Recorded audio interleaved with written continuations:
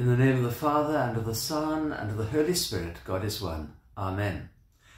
Begin by reading Luke chapter 15, verses 11 to 32, the famous parable known as the parable of the prodigal or the lost son. We are beginning very strongly now to look towards Lent. And as we do so, the Church wants us to examine ourselves very carefully and think about how we're going to come before God, how we're going to amend our lives. The first reading you will find is all about that, and the readings for Saturday, that have been yesterday, strongly emphasize this living a righteous and good life. Anyway, in this parable there are several characters. There is the younger son, there is the older son, there's the father, and then there are two more characters that I'll introduce to you in a moment, but you'll have to hang on towards the end to find out who they are. So we start off with the younger son. He wishes his father was dead so that he could get all the money that is due towards him. So the father amazingly gives him the money and off he goes. You know the story, but a time comes when he realizes that he has become a pig. He's living in the pigsty.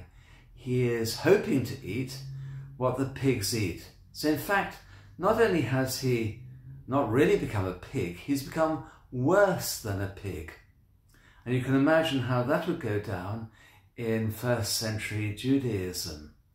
They would have been horrid and sucking in their breath with horror of this son who has become lower than a pig. So what does he do? Realizing that he's like a pig, or worse than a pig, he decides to repent, to turn himself around and hurry back home. That is the younger son. Then we have the attitude of the older son.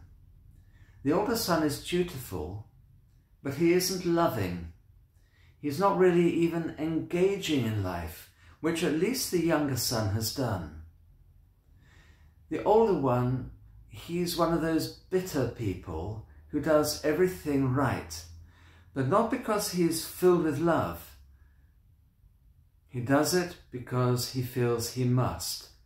And deep down inside, he's angry. He's angry with the younger son. He's angry with the father for forgiving him. He's angry that there is a party going on. And he's angry that he hasn't even got a goat to celebrate his own dutifulness, but not his love, with his father and with his friends. Then, of course, we have the father. The father has been sitting on top of the house, on the watchtower, looking out for his younger son all of this time. He knows he's gone off. He knows his younger son is not really worthy of him, but he loves him. He's full of love. He's full of longing for his son. And when finally he sees in the distance that his son is there, he hurries off, calling to his servants for clothing, for rings, for shoes, even the poor old fatted calf. And he restores his son to his place within the family. There are undoubtedly going to be consequences, and probably the father is going to want some big changes in the younger son's life. But for this moment, he is filled with delight that his son who is dead is now alive. The one who is lost is now found. And then there's another important character. And that, well, it's a group of characters. These are the swine, the pigs. The pigs, you know, they don't change. They remain pigs. Very frequently, we find that we ourselves are the pigs. Now, the younger son realized that he was lower than the pigs, but he wanted to change. But the pigs did not want to change. They wanted to carry on wallowing in the mud and eating the swill and other things that pigs do. And so many people are, in fact, they are pigs. They're not like the son who wants to repent. They're like pigs who don't wish to repent, but want to carry on living exactly like they are. And that, of course, is a big problem. And then there's the final character. And that final character in the story is you. Because the Lord is telling you the story. He's saying to you, who are you like? And what are you going to be like? Are you going to be a pig and just carry on as you are all the way through Great Lent until Pascha arrives? Are you going to carry on wallowing in that mud of sin? Or are you like the older son who is full of your own self-righteousness, that actually you're quite angry at everybody else? Are you going to be like the repentant sinner, the boy who realized that he was lower than the pigs, and start hurrying back to your Father in heaven, who loves you and is looking out for you eagerly all the time, with the shoes prepared, the fatted calf sitting in its stall, the cloak and the ring all ready to be worn so you can be returned back to the household of God?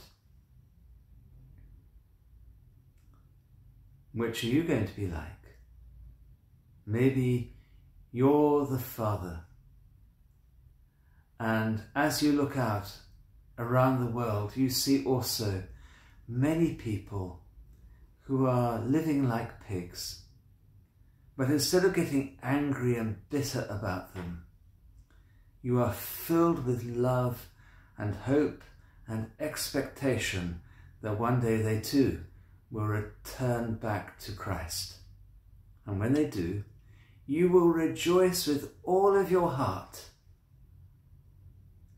because you're one or other, or maybe all of those characters. The repentant one, the judgmental one, the loving and forgiving one, and the indifferent pig. Okay, Sunday of the Prodigal. Not long now till Lent begins. Begin to raise yourself out of the mud and look towards Pascha and all that the Lord has done for you and all that he has prepared for you as you repent and come towards him. Your prayers. God bless you. Amen.